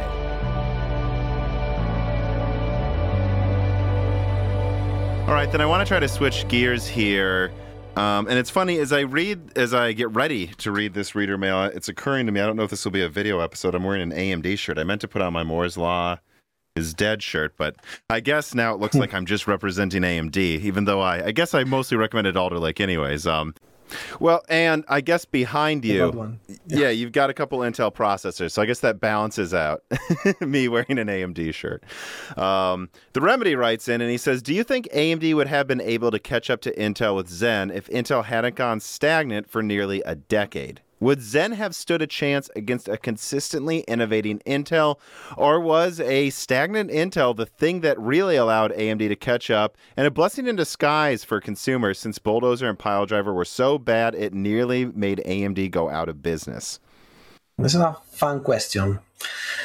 Hard to say. Probably if Intel was pushing, 100%, maybe yes, because Intel is a big company, have a lot of resources, have a lot of knowledge, have a lot of skilled people inside. So probably they will, who knows? Maybe AMD, with Zen, did a great service to humanity. So they moved Intel from stagnation. So they did a very big thing. But hard to say. But I think yes, Intel is a big company with a lot of R&D budget. They will probably be more advanced by now, yes. Well, to be entirely honest, too, I've seen some older roadmaps from Intel, and they wanted Cannon Lake to be out because Skylake came out 2015. They wanted Cannon Lake out potentially with 6 cores by 2017, and then they wanted it would probably have been Cannon Lake, which is a die shrink of Skylake. They probably wanted that out instead of Kaby Lake with slight improvements. And then I believe the next year they wanted 6 cores. And then they wanted Ice Lake 8 cores out in 2019. And I think that's interesting, or even 2018 actually is what I've heard. So I think that's interesting to think about. Like, what if Intel had an 8-core Ice Lake at 5 gigahertz, which, remember, Ice Lake is 20% higher IPC than Skylake. What if they had that next to Zen Plus? I mean, Zen Plus wouldn't have looked, even Zen 2 would have been questionable for gaming if Intel had something 20-30% better than the 9900K at the same time. Yeah. Something that in the past Intel was downclocking the CPUs. Mm-hmm. Because from my from an overclocker perspective, what I saw that in the past Intel was so far advanced that it was able to clock something at 4.7, but then you buy the CPU and you can run at 5.1 effortless. Now they are really struggling to push for more frequency. They are improving the boost algorithm. They are making the KS version, all that stuff, because they struggle they sell already being CPU. But 6 years ago, they was heavily downclocking the CPU because there was no competition. Yeah, and just to be honest, NVIDIA was doing that for a while as well. If anyone's wondering, yeah, exactly. If you look at the Maxwell. Yeah, I mean, come on, guys. The 970 was a 3-point. Like, everyone freaked out that the 970 was only $330. It's, I mean, $330. And it's like, yeah, because that was the 960 Ti that they called a 970. And it used 120 watts, you guys. There's no way. If they really wanted to, you know, the 980 would have been clocked 20% faster and been called the 970. Like, that's what they actually would have done if they really were threatened by AMD back then. And Pascal was massively holding back. I mean, people forget that the Fury X used about the same energy as the 980 Ti. They could have been pushing all these way harder, and you see that with Ampere. It's like, oh, this is what they do when they're actually threatened. They just use 20-30% more energy. Yeah, they play with that all the time, I think. And I want to be clear, there's a reason they do this that isn't just because they have to. The reason they don't clock Maxwell so high at stock is because, well, when the 1070 came out, it was a little faster than Titan Maxwell, and everyone freaked out, like, wow. But what people were missing is if you overclock Titan Maxwell and the 1070, Maxwell wins. And so it allows them to make their newer generation look even more impressive if they need to, if something goes wrong, if they underclock the previous one, which was pretty important with like Sandy Bridge and Ivy Bridge, by the way. Good times. Yeah. Now it's a bit different. Now everybody is pushing to the edge. They are trying to make more sophisticated algorithm to be able to squeeze everything out of it. At least in the CPU, but maybe in the GPU as well, because they got better and better and better every time. So Brett Summers writes in, and he says, hello, Tom and Max. I hope you guys are doing well. I just have a simple question, though. Do you think traditional overclocking is dead? I mean, you can still do it. You can certainly tweak certain things, but not like back in the early Nehalem, Sandy Bridge, or Core 2 days. It seems to me that unless you have exotic cooling, your overclocking will generally be limited and restricted to only a few things to get only a few more percentage points of performance out of it. Yeah, this is a very nice question, and I feel it personal because being an overclocker, I love overclocking stuff. And, you know, I started really overclocking really hard during the Athlon XP era, so 20 years ago now.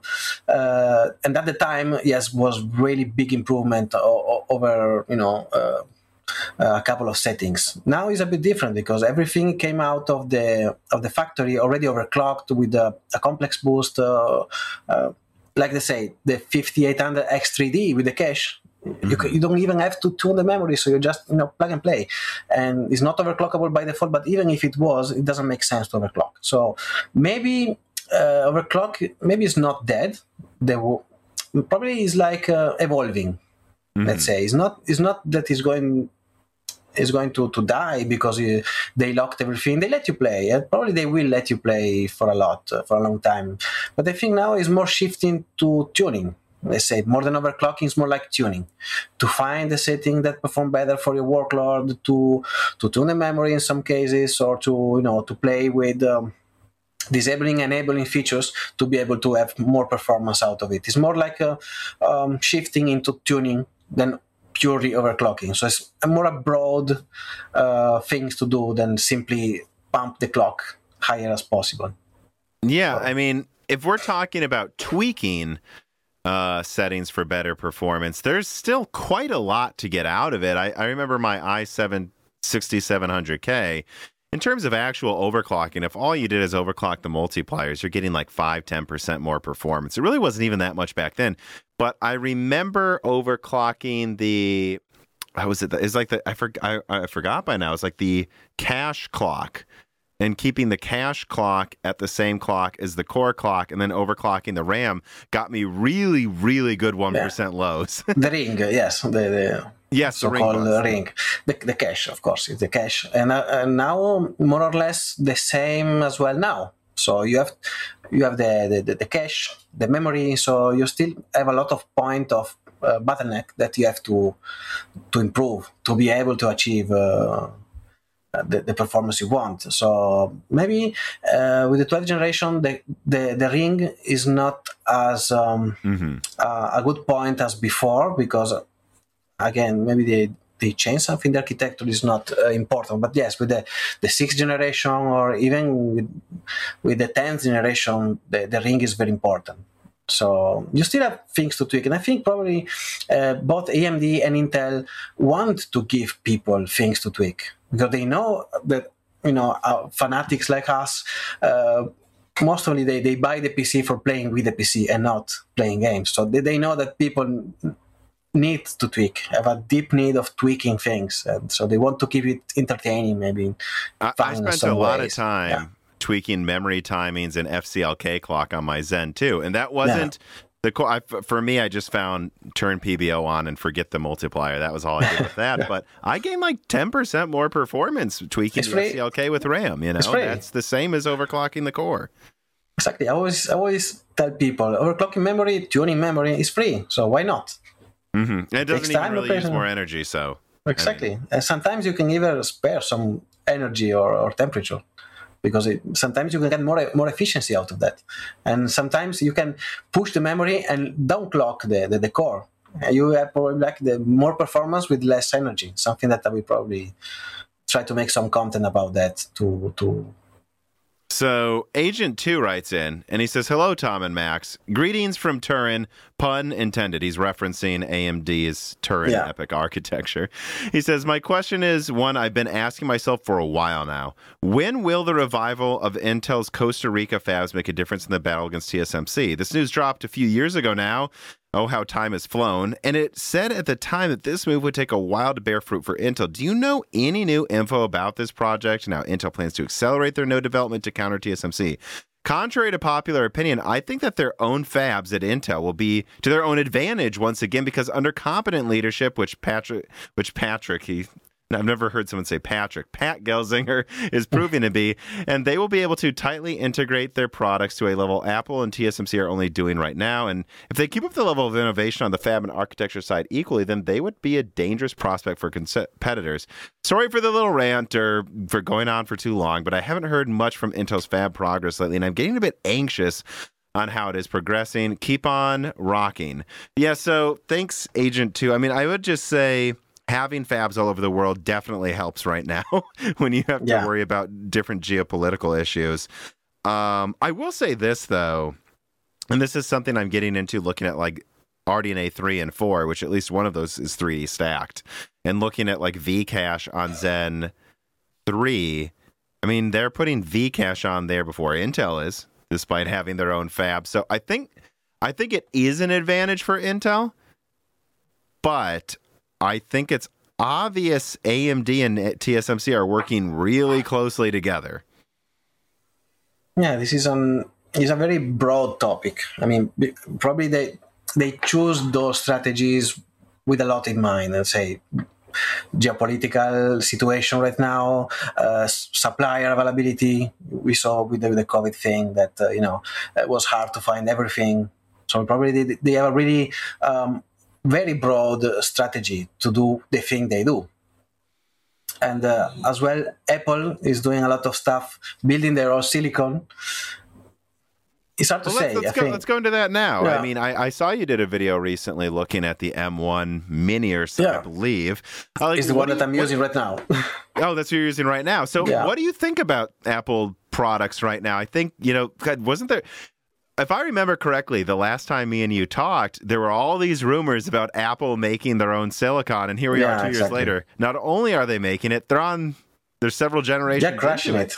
Yeah, they're crashing it. Really, I'm using Apple since a long time because all the video editing stuff and photo editing, I use macOS because I'm more like a best of breed kind of user. So creative stuff, I use Apple.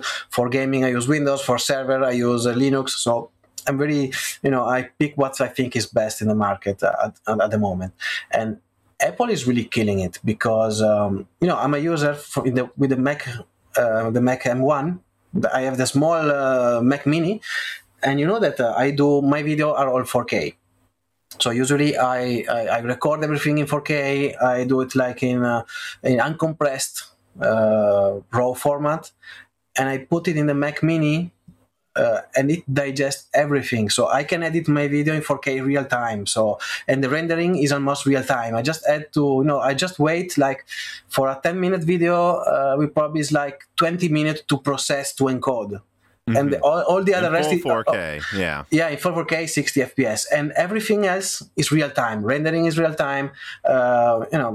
I'm editing with best quality in real time with a chip that is using 15 watts, and it's stunning. If I do the same with I have a Threadripper here, the 64 core, mm-hmm. so the big Threadripper here.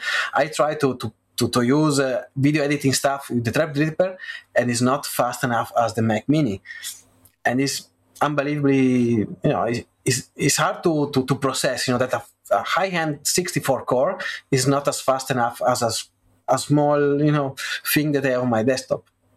So Apple is definitely killing it, and now with the, the M1 Max Ultra or something like that, stupid name, I think it's going to compete in the high-end GPU market as well very soon, because they found a way to make everything super efficient. Mm-hmm. Well, I mean, and that's the funny thing too, is I know how they did it. Their chip is huge. Of course, yeah, it's huge. It's 5 nanometer, and it's like, but a Threadripper. But still, no matter what they managed to do is make a like 100, 120 watt, 3070, 3080, and that's pretty crazy. Yeah. And it again has a CPU too. The efficiency is unbelievable, because if I think I can do everything I do with 15 watts, if they scale this 15 watts to 10x what I have here right now, is probably a super overkill machine for everybody.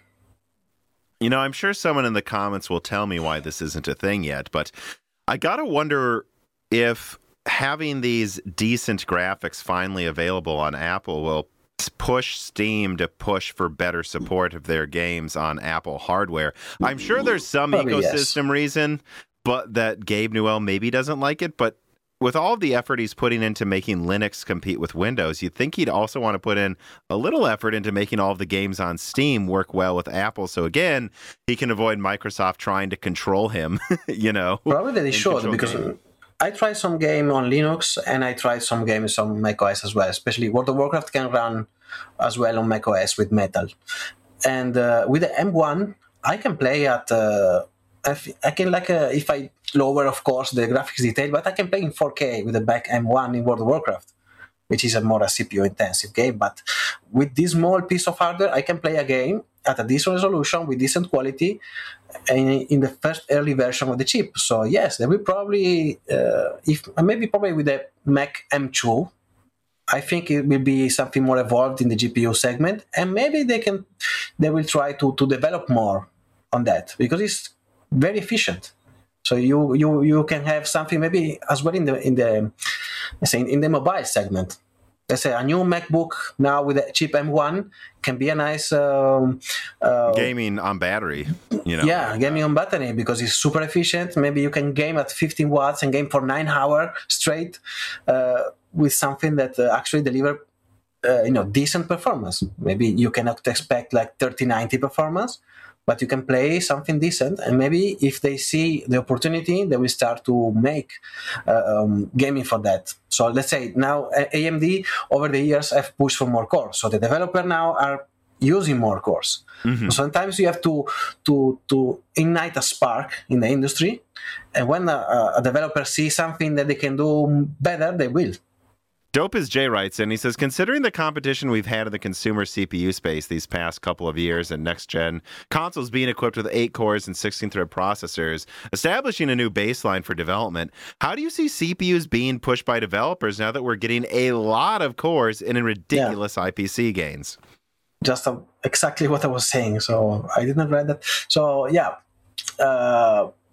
just what I was talking about. So, if a developer see that they can use some power from an architecture, they will. So why not utilize 16 thread if you have it? And now, nowadays, except the i3, at least 8 threads. You have 8 threads or 10 or 12 that you can use. So probably yes. Going on, we will see more of multi-threaded gaming. We will see more more stuff using everything a PC or a system have. So it's normal. I think short term, what we're going to see is high refresh rate gaming become completely standardized. Like, I think I've always recommend people do this.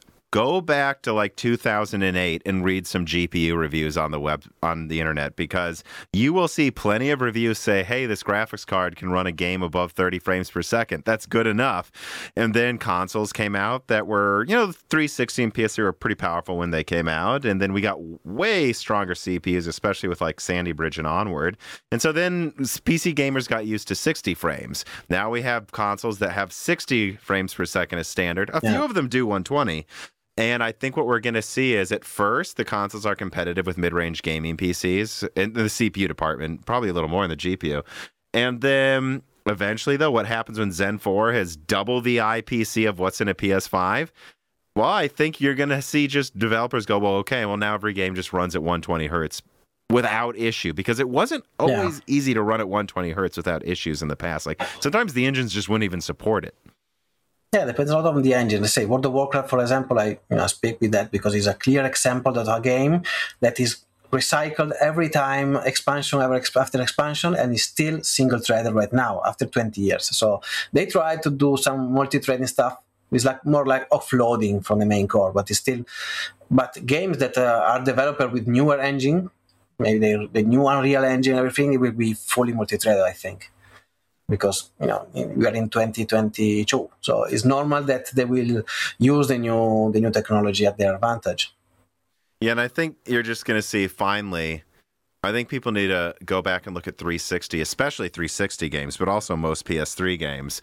There are usually just like 5 or 6 enemies on screen, and now we have stronger CPUs. Now there's like 20. It's like I think what you're going to see is developers not afraid to have like hundreds of people on screen if they want to, because now they can.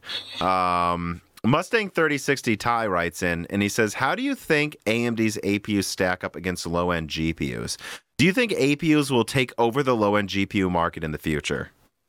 I think they already have, at some extent, because I started my channel like 4 years ago with the first APU from AMD, and at the time it was like battling with low-end discrete cards. So, and right now, let's say with the the 5700G, the big AMD CPU with the integrated GPU, it's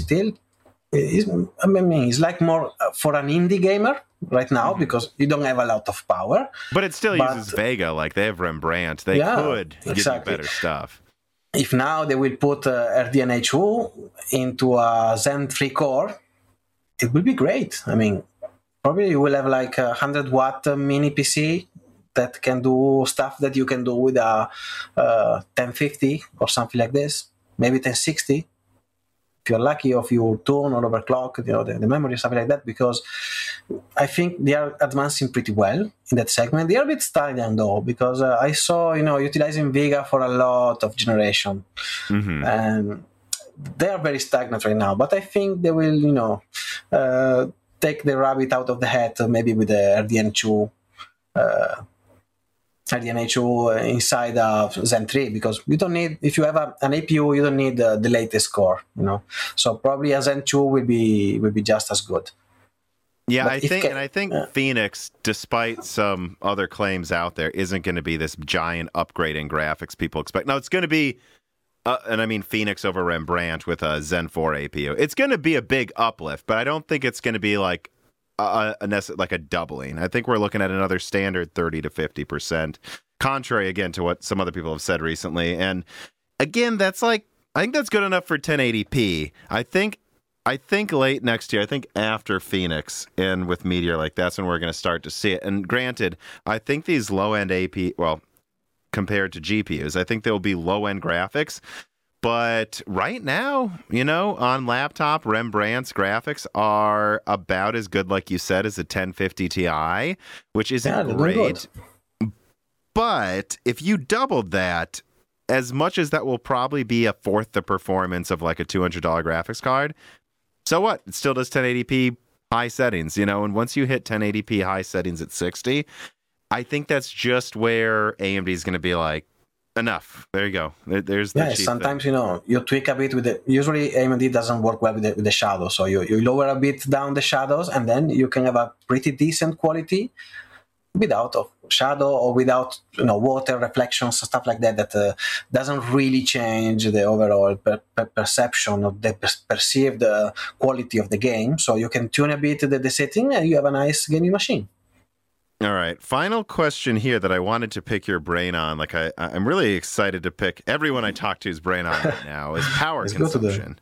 The Remedy writes in again, and he says, hello, Tom and Max. With the rising energy costs across the globe, inflation being a real concern at the moment in many regions, do you think that PC component power consumption, mainly graphics cards, but I think CPUs still apply, will start to become a major focus of the general consumer? Or will it still generally be all about frame rates at all costs? Even then, efficiency for a frame sounds like a great metric to a lot of people when said out loud, but it still doesn't limit power consumption as you still have a very power-hungry card, potentially, despite improving efficiency. Do you think there will ever be a limit to wattages where people just say, all right, enough. I've had enough of this. This is the highest we're going. This is a very nice question. The ridiculous limit, there won't be any red line to it, because even if NVIDIA comes out with a 1 kilowatt GPU, probably the people at some time they say, okay, if I have the top performance, who cares about 1 gigawatt? But GPU. In the US, we have 120 volt power. You have 240 volts in Europe, and 120 volts, that'll trip the breaker. Like literally, we're out. Yeah, a lot of I think the limit to a room is about 1800 watts in the US. Well, now here we have double the voltage, so we have half the current. So, but still, having a big GPU, it means you have to buy a big PSU, and that thing doesn't come cheap. I mean, if you have to buy a 2000 watt PSU, it's like $500. So it starts getting really expensive, and of course, and the noise, the heat consumption, and as well you're going to have a tropical temperature in your room. So. And what if you live in a tropical temperature and then you try to power it? Because I'm just saying this, I've been told directly the 4090 uses 600 watts, or that's what it's being designed to use. So I wonder what you think about that. I don't know, you said you have a 3090 now, right? Yeah, but I have more or less everything. Yes, yeah. I have every GPU. Right now here in my bench, I have the 3090 Kingpin. So it's the unlocked version. I have a special BIOS for extreme overclocking they gave me. And it's further unlocked than the normal 3090. What power consumption does it get to then? Do you have it at 600 watts? Yeah, so I have the Kingpin, I have the display. So I see real time my consumption is. I saw 600 watts. Sometimes. So how hot does that get? So you know how hot a 600 watt card gets. Like what does it feel like in the room? Because I think that's going to become standard apparently. It's a room heater. I have it comes with a 360 all in one. So okay, but if I do a lot of benchmark, or when I have to test something to do a review, so I have to do 200 benchmark. Mm-hmm. If I don't open the windows, even in winter, it's getting 30 degrees here. So sometimes in winter I have to power on the air conditioning because when I do test, I test at 22 degrees. So when I do all my tests to make it scientific reliable, I fix my room temperature at 22. And sometimes I have to wait that the air conditioning start cooling down a bit, because if I do 3 hours straight with especially if I use a 12900K overclocked, is at the 400 watts, so I have 1 kilowatts of energy burning for 3 or 4 hours. Well, you end up with a lot of power. Yeah, so that's interesting. Heat. Yeah, and 30 degrees Celsius is 86 degrees Fahrenheit. Yeah. So that's really, and that's in the winter. It'll get that hot if you don't leave the windows open. Yeah, exactly. I'm just really fascinated to see what reviewers say about a 600 watt card. Because how can that I think it's not too much. Be a con? Personally, I think it's too much. I mean, it's unethically too much. Mm-hmm. Because at the end, 600 watts to have what, like 20 FPS more than a car that deliver more or less the same result with like half the wattage. I think is like a bit dumb, it's like when I overclock stuff.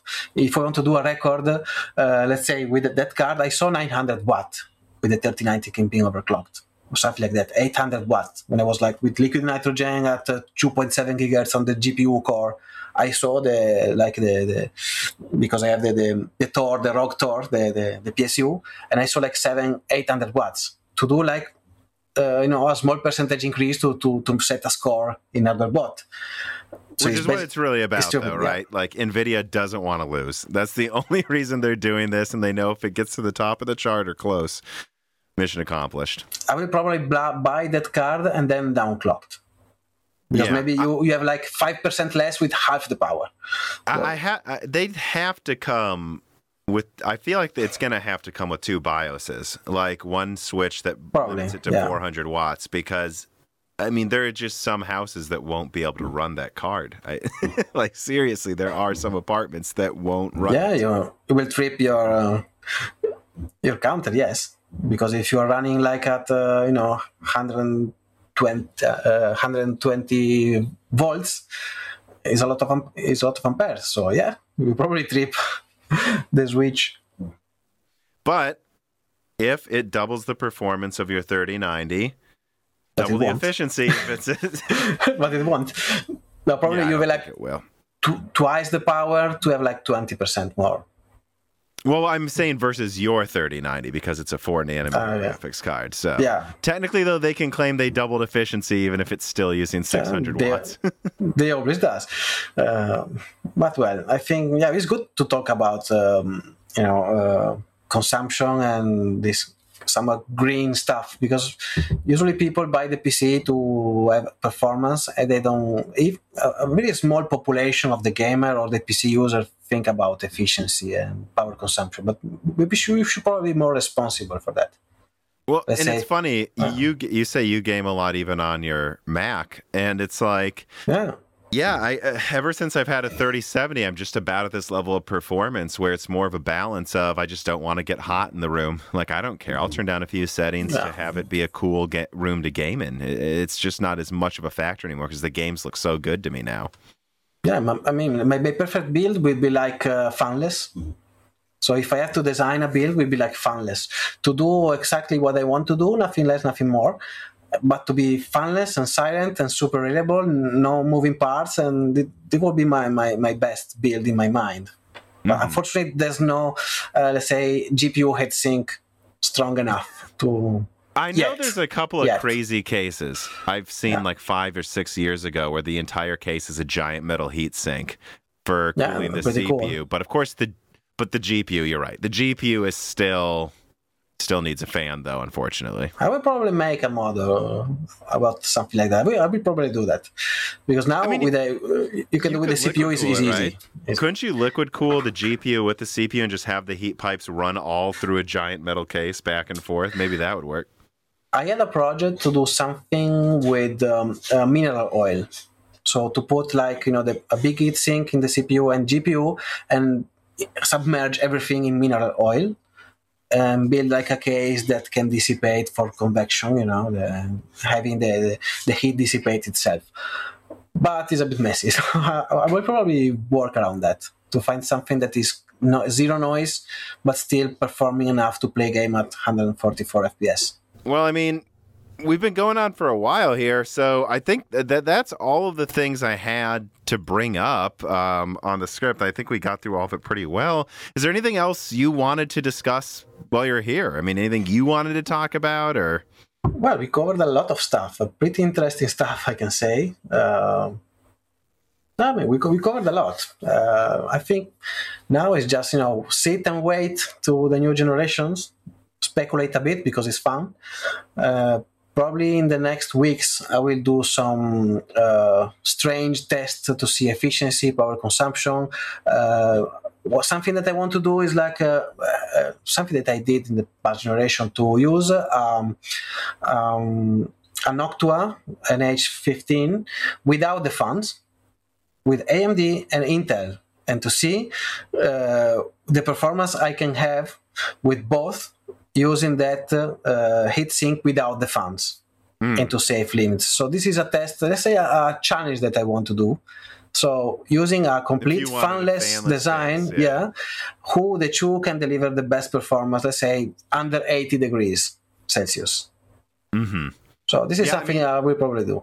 Yeah, that'll be interesting because it all, and I imagine like it'll really depend on if you underclock them too, because it's some of that's also a little bit about surface area, but not really if it's a heatsink because you're just going to saturate it if it's not moving out. So it's really actually probably less about surface area.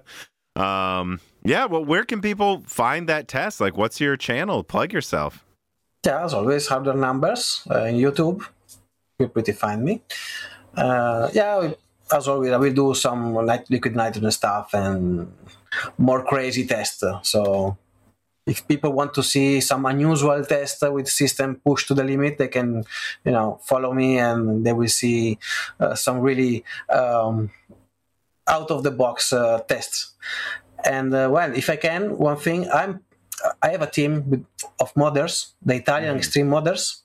So we have a YouTube channel as well that sometimes I do tests for them. So the channel name is Italian Extreme Modders, and they do a lot of case modding. They shape the case to a team. They are pretty nice. So if people are into modding, I suggest to check it out.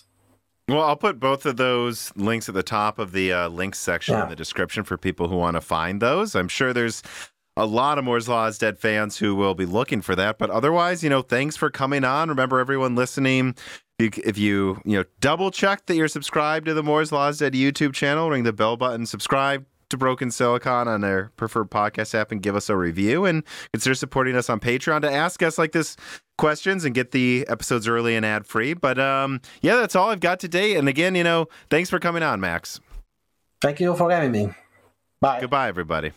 This podcast was brought to you by the YouTube channel and website Moore's Law is Dead. Moore's Law is Dead and Broken Silicon are trademarks of their creator, Tom. That guy is me, and I am indeed the creator, editor, writer, and showrunner of Moore's Law is Dead podcasts, videos, articles, and other media. However, I don't do this alone. Moore's Law is Dead is a team, with Broken Silicon co-hosted by my brother, Dan, audio editing by Gerard Cortez, and special assistance by Carbon Cry. Find all of our information, including the information of sponsors you can support, at www.mooreslawsdead.com. If you would like to send fan mail or hardware to us, please mail parcels to Moore's Law is Dead at P.O. Box 60632 in Nashville, Tennessee, zip code 37206. And speaking of fans, patrons are what makes Moore's Law is Dead content possible. The aging business model of spamming ads all over the content is dying. The future of media will be built on fans paying for the content they actually want to exist. And so if you have the extra money, but only if you do, please consider supporting us. For just $2 a month, you get access to the exclusive podcast Die Shrink, voting on subjects of future podcast episodes, the ability to have your questions read aloud on Broken Silicon, Die Shrink, and Loose Ends, and of course, access to the Moore's Law is Dead Discord, full of like-minded people who would love to meet you and talk to you about computer hardware. I am one of them. Additionally, higher tiers get access to ad-free episodes of Broken Silicon, the entire back catalog of Flyover States podcasts and other projects Moore's Law is Dead has done, and thanks in the credits of videos and other perks as well. And hey, if you can't afford to support us, please do share Moore's Law is Dead videos and podcasts with friends and family on social media, Reddit, and forums, and give Broken Silicon a 5-star review on Apple Podcast or your preferred podcast app. All of this really does help so much. And if you'd like to advertise on the podcast, hire Tom for consulting, or are a person of interest who would like to be a guest, please reach out to the email address mlhbdead@gmail.com. But as I said, this podcast would not be possible without its patrons supporting it, and so now it is time to give a personal thanks to the greatest of the fans. The following supporters are at the 10 gigahertz or higher producer levels: Brad Medlin, Drita Full, AV, Anthony Gareffa, Greg Pataki, Mohammed Al-Khawari, Brett Jones, Aaron Close, BBC 6800XT, Big Sexy, Jan Rauner, Daniel Hyde, Ivan K., Brian Regelman, Joaquin Hagen, Sam Miller, Deke, Thomas Rupp, The Mechanical Philosopher, Terrence Herod, SNES Chalmers, Tom Bailey, Greg T. Wanchuk, Andrew S., Dane Galanowski, Daniel D., MJB1, Eric Jackson, Justice Brennan, Sammy Good, Valco Malev, The Boss Haas, I Love You, Lynn and Jim, Spamtum G. Spamtum, Jonathan, Chairman So, General Drips, Blake, Franco Frederic, Matthew Lazier, Jensen Wang, Nathan Mose, Azuris, Gregory S. Acker, Dominique Koch, Jake Dude 23, Jake Martin, My Name is Nobody, Caillou Markelli, Hard4Room.com, Original Ross, Licky, Stefan, David Cowden, Ricky Tan, who also survived Rush Hour 2, Christopher A. Butler, Jeremy Scallon, Sar Castro, Stephen Hart, Jason B., Meat and Pork, Stu, Tim Robb, Luis Correa, Ian Clifford, Jesse Jaskowiak, Travis Gooding, Holden Mobley, Nanny and Chris Rich, Deepest Learners, Mad, Suzu Taylor, Stephen Coates, Michael McGee, Benjamin Oshley, Sam Malas, Greg, Trin E., Patrick Groh, Amiable Chief, Brett Summersdale, Russell, Arcane 311, Tommy, Kundin, Brucha, Mark Mitchell, John Wissink, Delmaine Peterson, James Anderson, A. Truey, Mark Raidmaker, Falling from Sky, 3DS Boy 08, Hal Buma, Narithio Matthew, Landavazo, Stefan, Koladik, Henry Zhang, Judson NF7, GOS, The Grid, Michelle Pell, D31337, Anchik, Silvanos, Noah Noquela, Hexapuma, Chrysantine, Powell, Zegartowski, Zavebeat03, D6, Thomas A. Teef, John DeBunt, DNA Tech, 50C Desert, Axel Cisneros, Royce Mayer, Charles Russell, Reginald Araya, Moore F1 US, Teak Autumn, Jackson Miller, JSMMH, Sandy Garrido Saunderson, David Eason, Fire Falcon on YouTube, Andre A. Jacques, Gaiman Since Reagan, Jeff Sadler, Eric Osborne, Loophole 35, Windstar Joker, James 1 Raidmaker, Corey Leonard, and of course, thank you to Sahara for the music.